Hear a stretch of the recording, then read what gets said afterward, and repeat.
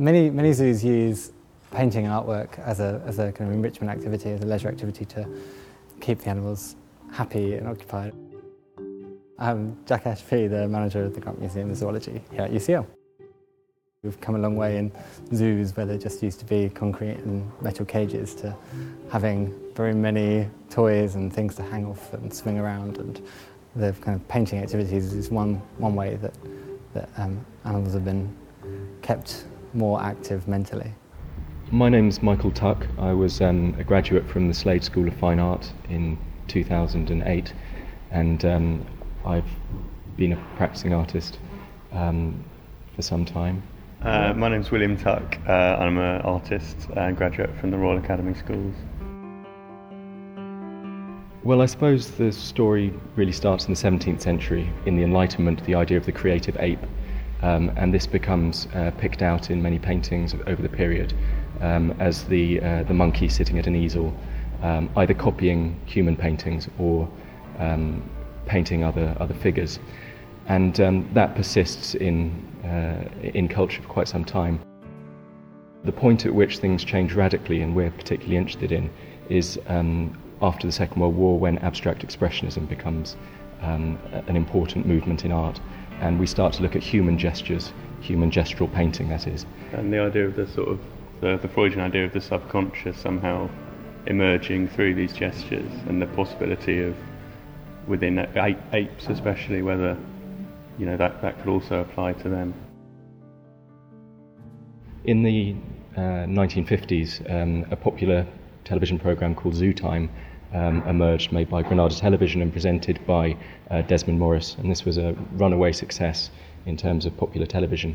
One of the most popularly well-received moments of the show was when Congo would do some drawings on camera.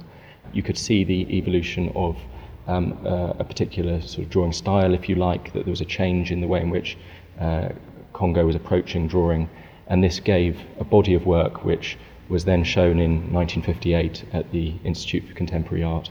What we've tried to do here is, I don't know if it's exactly the first show, but one of the first shows to look at bringing various different species together and to try and take a broader view over what's happening amongst a variety of species and whether we can call it art or not.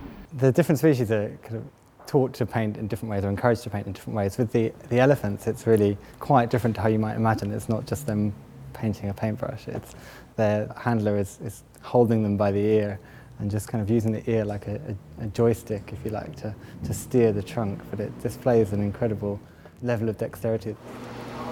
Want some green over there? Come on, hold it. With the orangutans, they're kind of encouraged on a spot-by-spot basis. So they give them the brush, paint gets put on the brush, and then they're told to touch the paper. And once they touch the paper, they're given a reward. I think with the other apes, it's a bit more free, and they just go for it and do what they like.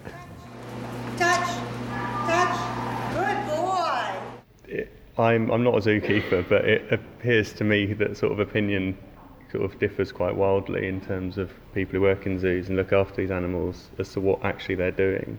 And certainly I've corresponded with people in zoos who genuinely believe that they are making paintings like we do.